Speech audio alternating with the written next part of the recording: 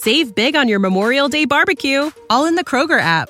Get half gallons of delicious Kroger milk for $1.29 each. Then get flavorful Tyson natural boneless chicken breasts for $2.49 a pound, all with your card and a digital coupon.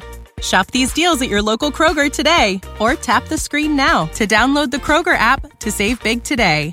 Kroger, fresh for everyone. Prices and product availability subject to change. Restrictions apply. See site for details.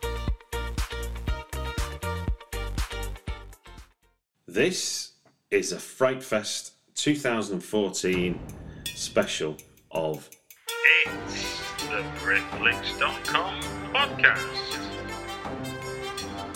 This is a Frightfest 2014 special of It's the Britflicks.com podcast. Welcome to another Britflicks.com Frightfest preview special podcast.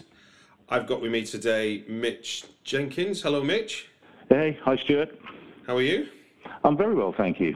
Good man, good man. You're the director of Showpieces. Yeah, For My Sins. For Your Sins, yeah. A film that you've done with the writer Alan Moore. Yes, yeah. And that in itself is always going to be a bit troublesome, considering that everyone is always sort of like after him, and the very fact that he sort of like agreed to come on board with us was just brilliant. Indeed, indeed. So, I mean, are you both from Nottingham, or just both Nottingham residents? Not Nottingham, it's Northampton. Northampton, good. Forgive me. Sorry, mate. Yeah, good job you weren't talking to Alan then. Yeah, so you're both from Northampton, as we are indeed. Yeah. Look, if I can claw some credibility back, I did go for a day out in Northampton to visit the shoe factories one weekend. Oh, okay, lucky you. No, I enjoyed it. It was, and I went to the shoe museum and stuff. The shoe museum's fabulous. No, that's about it. Was a big surprise. Big surprise, to be honest with you. But yes, so that's yes, I do know, and I have. I cycled once from London to Manchester, and the route out of Northampton going up to Leicester was lovely. It was a great B road that took me right out. But that's another stuff. Well, we have glorious countryside here as well as shoes. Well, let's get back to Showpieces. Could you give us a brief synopsis of the film, please? Oh, brief synopsis. Well, I suppose it's looking at love, loss, dreams, and desire. And we're looking at James and Faith, both of them arriving within the film from two completely different areas. And it's just them confronting their sins, or indeed Mr. Metterton and Mr. Matchbride, our end-of-the-pier comedians, forcing them to confront their sins. Okay. Now you said you're working with Alan Moore, who I'm guessing was the lead on the writing of it. What was your involvement with the writing of the script, if any? Well, with the writing, it all came about. I'd photographed a burlesque scenario for Alan's not recently, but for his fanzine that sort of like died a death after several issues because, bless him, he wouldn't take any advertising, so he's kind of run out of money. But he'd asked me to shoot a burlesque piece for the ill-fated Dodgem Logic. I'd shot it, and then after we reviewed the images, I'd gone back to Alan and said, look, the photo shoot has worked really well. I'd like to go and do a 2-minute showpiece, a showreel film using the same characters. And at that point, he then said, well, let me write you a screenplay. So I gave him the opening scene, the closing scene. I'd already created these characters, but none of them had names. It was just for still shoot. He then went away and then just created the world of the show. Okay. And from that point on, is that where the idea that you would do more was born out? Well, not really. So he'd written Jimmy's End, which was based on the burlesque shoot. He'd created the world of Jimmy's End, and that was solely going to be a standalone 10, 15, 20-minute short film, end of story. But then we started getting lots and lots of interest from various people, and we'd already had a relationship with Lex Records, who put out our Unearthing project. And they just said, well, look, why don't we try and fund this and do this properly? They went away, and it was proving problematic to actually find the funding because we wanted to keep all intellectual property rights, we wanted complete editorial control, So it was proving quite rather difficult. So we then went off and shot Act of Faith as a trailer to kind of promote ourselves and said, look, we can actually do this. Yeah. And Alan wrote that, and that's the prequel. That brings Faith into the story. She was already in it in Jimmy's End, but we started establishing how she got to Jimmy's End. We did Act of Faith. That immediately got some traction. We then got funding to make Jimmy's End. And then from that point, we thought, well, there's a few other stories we'd like to tell, one called Upon Reflection, and the other is A Professional Relationship. And they both come out of Jimmy's End, but they're like little bonus scenes that further the narrative. Yeah. But the main one was His Heavy Heart, the final film, which kind of had a resolution and welcomed everyone into the world of Nighthampton, the dream world. Yeah. That was the one that we funded through Kickstarter. And once we did that, we then just edited them all together. And that's how Showpieces came around. Have you got any, I mean, there's a few people listening who would be interested to know of any tips you've got in terms of using crowdfunding as a way of attracting. Well, crowdfunding, well, we initially thought, our complete and utter ignorance is that, using Alan's name and the fact that we'd already done Jimmy's End, an Act of Faith, that it would be particularly easy. You just put a request out there to the world and the money pours in. That isn't the case. The one thing we did find you have to do, you really need to engage with the audience, with the Kickstarter fans. Okay. And as such, we were then producing mini little films throughout, little appeal films that Alan and me would do. Silly little pieces, just engage with them and just sort of like had a personal relationship. And we found that worked. But it was a case of updating everyone within the period that you have to raise the funds. So all I would say is don't take anything for granted. You have to engage with the people who are going to help fund the film. And as such, in return, you've got to be talking to them on a regular basis. Yeah. No, I think that's the general approach to social media. If you want to use that as a tool, I think it's about conversation, isn't it, rather than pump out and get reaction. Exactly. And if you fail to do that, if you fail to engage with them, then there are so many other brilliant projects out there. People will just move on to that. So when, in terms of from a direct, I'm guessing there from where you're talking, then that both you and Alan were producers as well on this project, as well as the director and writer. Well, we certainly were to an extent. At the very beginning, I was kind of producing everything. Alan writes it, sits in his little house in Northampton, writes everything, gets it all polished and perfect for me. I mean, we're obviously having conversations throughout this process. Yeah. But then when he gives me the screenplay, it's then down to me. I go out and then start talking to a wider audience. Tom Brown at Lex Records has been kind of amazing insofar that he went out there and found the money for Jimmy's End, which was just, we needed that to get started. But we've also got another producer on board, Pete Coogan. He worked with Jim Henson for 20 years. Oh, wow. So he did all the Muppet stuff. And when we got him on board, both myself and Alan were completely thrilled. But he's brought, fortunately, a real professionalism to the whole process, because neither myself or Alan have had any formal film training. So, I was a photographer and he was a comic book writer. And then with the help of sort of like Pete Coogan coming on board, he then managed to put us in touch with all the right people and help create a really good team. And as such, without those people on board, Alan and I would have been stumbling around in the dark for some time, I think. So was this your first sort of move from stills to moving pictures in terms of narrative? Well, I've done loads of pop videos in the 90s, and I've shot, idents for TV shows and various other bits and bobs, but this was certainly my first stab at drama. Yeah. And that in itself is a massive change from doing a pop video where it's just all about the visual. Yeah. As you know, when you're directing drama, you have to actually get inside of the story, empower the actors, and actually trust them. So yes, it was my first stab at it, but I think over the 3.5 years it's taken us to make all of the 5 films, of which the 3 main ones are going to be shown at Frightfest. I think I've kind of got to grips with the whole process now. So from that sense, then, what would be when you've got the script in the first instance and you're preparing for the shoot, and obviously money's not infinite. What were some of the sort of technical aspects of what you wanted to shoot that you were facing, and you were proud of what you achieved, as it were, in the end result? Well, I think we were just proud of what we achieved because of the limited budget. I mean, Alan has a complete hatred for anything CGI, anything that requires no imagination but just money. to make it look pretty.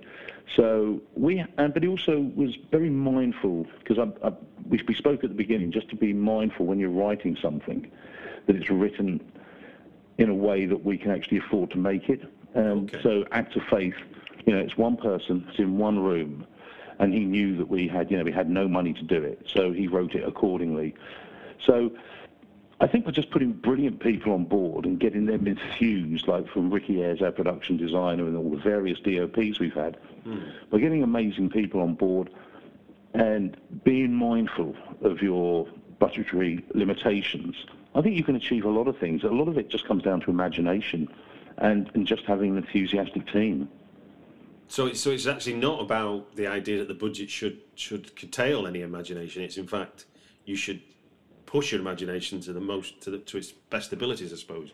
Well, I think so, because I think if you've got a limitless budget, you can actually achieve anything you want. You send off a team of computer programmers who'll create these amazing scenes.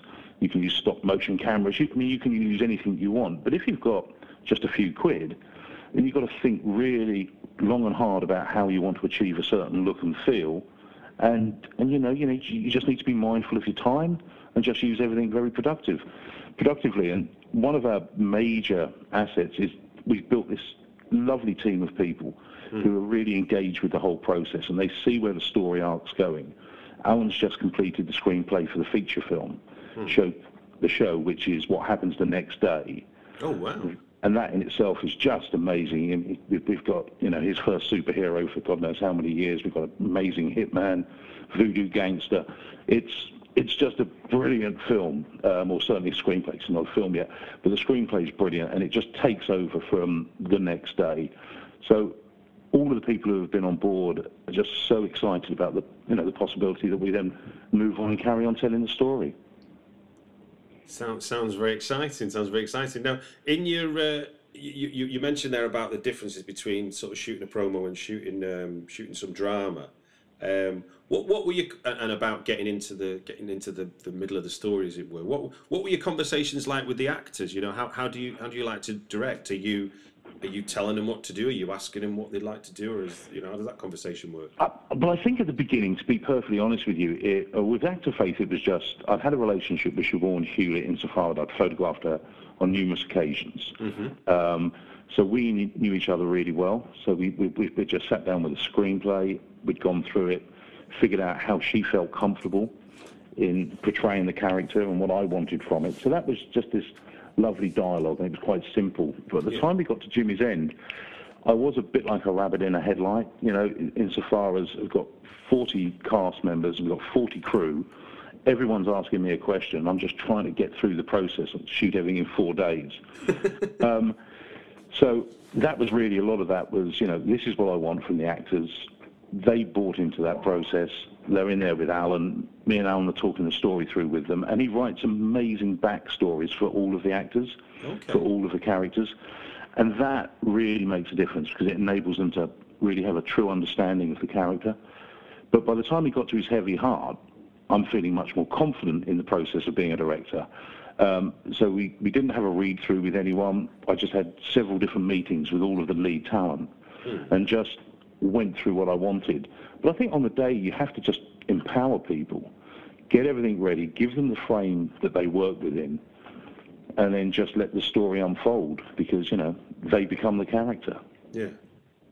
So it's a sense of as comfortable you feel, you want to sort of project that to them so they feel safe and comfortable doing what you want to do. Absolutely. I think that it's all about collaboration and it's all about empowerment. If you can get them on board and you've got the right people, if you're trying to force someone to behave and act in a way that is alien to them, then we've made the wrong decision in casting.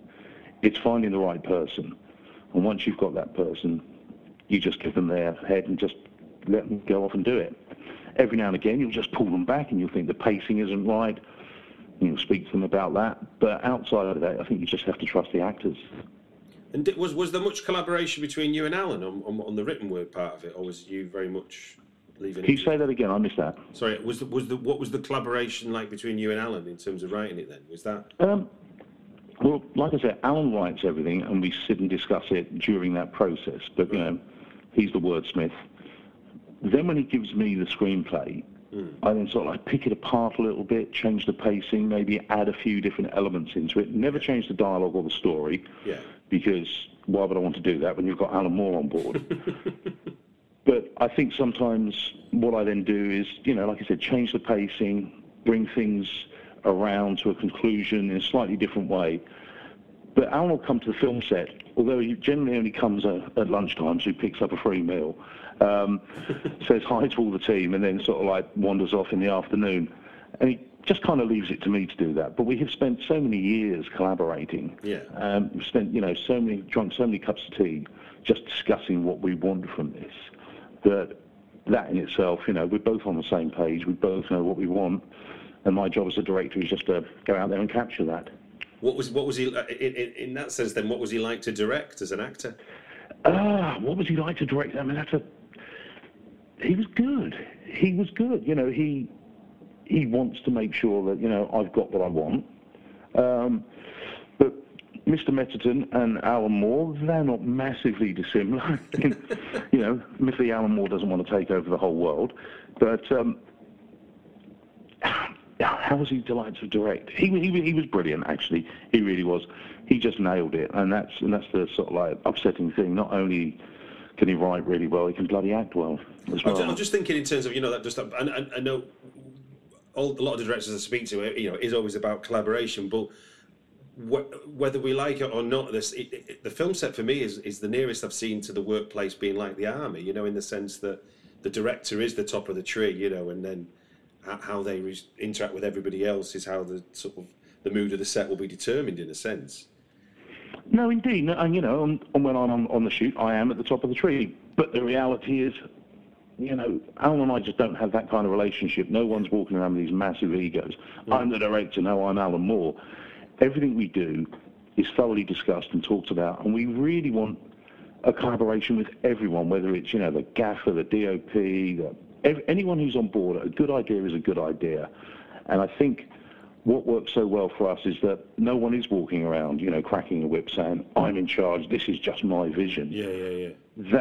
That isn't how either of us work. It's all about collaboration. It's all about empowering people, and just making it fun. So if it's not really fun, then there's not much point me and Alan actually doing this. Well, I mean, like I say, I watched it last night, and one, it looks beautiful. It really is. But also, when you watch it, you as the filmmaker are always one step of us, the audience, which makes the little reveals as they come all the more delightful. Indeed. Certainly, just having the way you start with the act of Faith, and then when we see Faith next time, that connection and what that answers in terms of what you need to know about where we're going in the film and stuff, it's just really a really neat way of visually telling a story. Well, thanks for that. I mean, Alan and I have spent a lot of time, and what we really wanted was the penny drops throughout the whole of the series of films. We just wanted everyone just to get that little bit more information. Yeah. Then, I get it now. And then, okay, didn't quite get it, but I get it now. And just having that throughout. And with the two other films that you haven't seen, Upon Reflection and A Professional Relationship, which will be the bonus scenes on the DVD, they aren't necessary to understand the whole story arc as you see it at the moment in showpieces, but what they do is just a few more penny drops. And it just helps setting up the story for the show. And I think that was one of our main reasons for doing all of this, because Alan and I had sat down and what he said is, let's do some short films, then we'll do the feature, then we'll do the TV series. Not that, he's overly ambitious in that way. Certainly a vision. Pardon? I said it's certainly a vision. It is, and he has this whole story arc in his head. And what we wanted to do throughout was just keep engaging with the audience, enabling them to sort of like, I get it. And then, okay, needs to think a little bit more about the next scene. So, no, all in all, it's been a bit of a blast. From your point of view, what are you? I know you say the film is the films are the achievements and stuff, but from a kind of with your director's eye, looking at the finished result and what you were thoughts that were going through your mind on the days of the shoot and everything, what What particular scenes or sequences are you best pleased with in terms of the result you managed to get? Well, I think my favourite scene from Jimmy's End would have been the toilet scene with the clown and James, because that really, really gives you a great understanding of what's happening. That's James's moment of realisation. Oh, it's terrifying.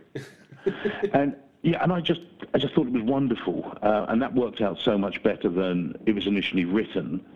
Yeah, the way it was written, you thought, okay, it's great and it's funny, but the way I'd put a twist on that, and the way that Daryl just responds to Andrew, our clown, I just loved that. And with his heavy heart, I felt the scene that really captured it for me was the outro scene in the corridor just before they leave, and that really it resonated with me. I thought the performances were brilliant.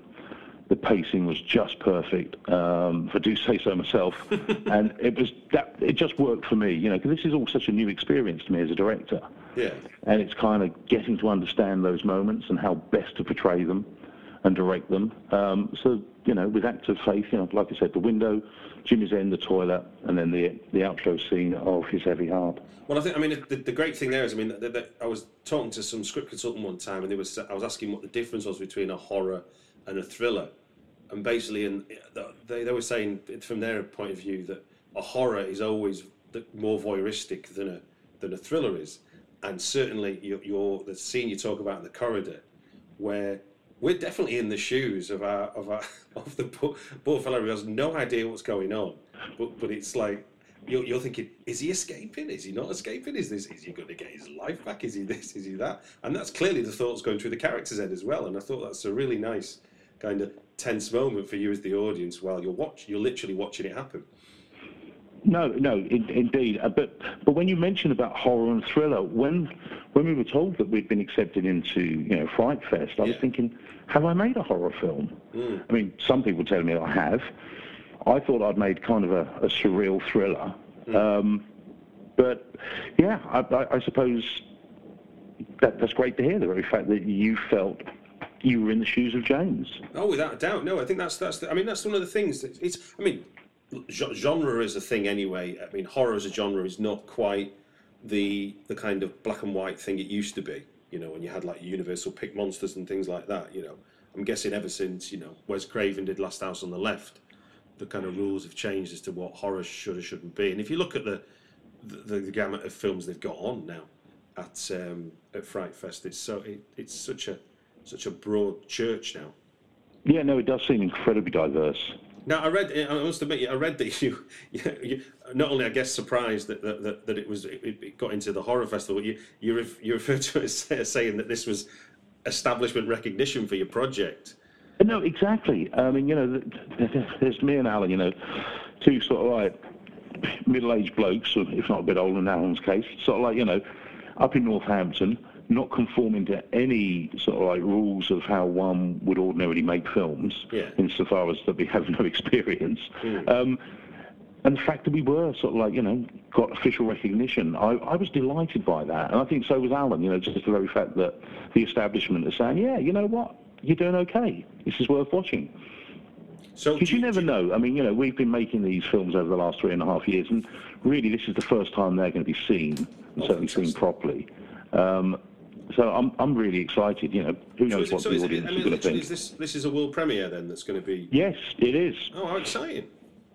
No, it is. We've only seen 2 of our films actually projected on a big screen, and that was just to a private audience. So, I've yet to see His Heavy Heart projected. And we've spent so long, doing the 5:1 mix and everything else.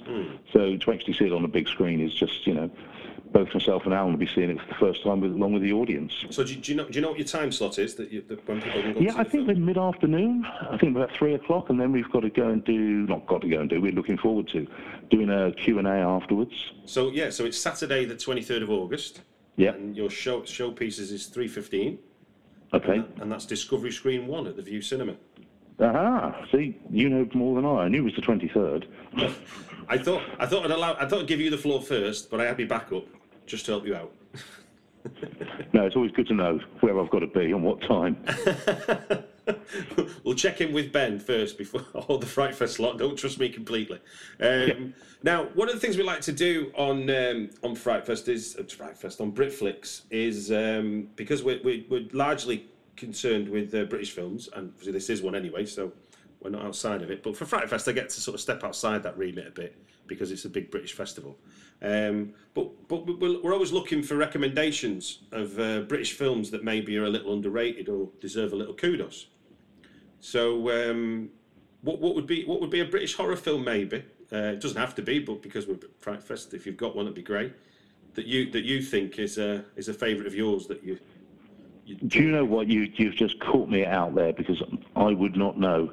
I don't even know what's going to be screening there. We have just been so flat out in the edit suite. No, not at the festival, but just in your life experience of watching films. What would be a British horror film you'd recommend? Oh God, it's got to be Wheatley's one. Is it not this England? What's the one? In a Field? What's that one? In a Field in England. Yes. Yeah, that's one of my favourites actually, from a British director. What was it about that appealed? Well, I just loved the cinematography, actually, and just the trippiness of the whole thing. And it was just the way that he just hadn't approached it how I would have imagined when I first sat down to watch it. It was like, I wasn't expecting this. So I just like the fact that it wasn't a predictable film, and just the trippy version scenes just kind of resonated, from when I was much younger. So, you're having flashbacks watching a movie? Pardon? I say you were having flashbacks watching a movie. Yeah, I was actually. Yeah, not necessarily always nice ones. Well, it is a dark film. It is a dark film. Just a bit. Do you have? You mentioned the DVD a couple of times. Is there an official release date for that DVD of Showpieces? As far as I'm aware, it is 31st of October, Halloween.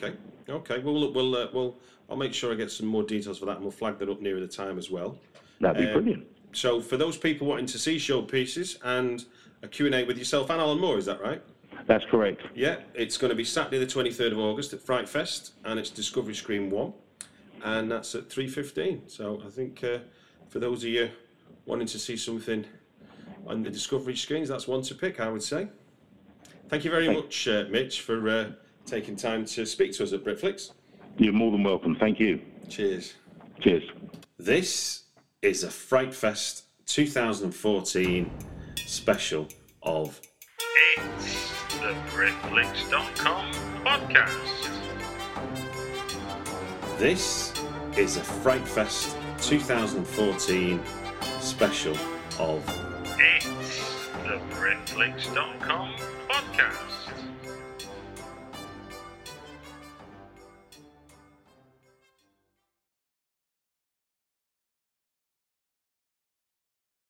Save big on your Memorial Day barbecue, all in the Kroger app. Get half gallons of delicious Kroger milk for $1.29 each. Then get flavorful Tyson natural boneless chicken breasts for $2.49 a pound, all with your card and a digital coupon. Shop these deals at your local Kroger today, or tap the screen now to download the Kroger app to save big today. Kroger, fresh for everyone. Prices and product availability subject to change. Restrictions apply. See site for details.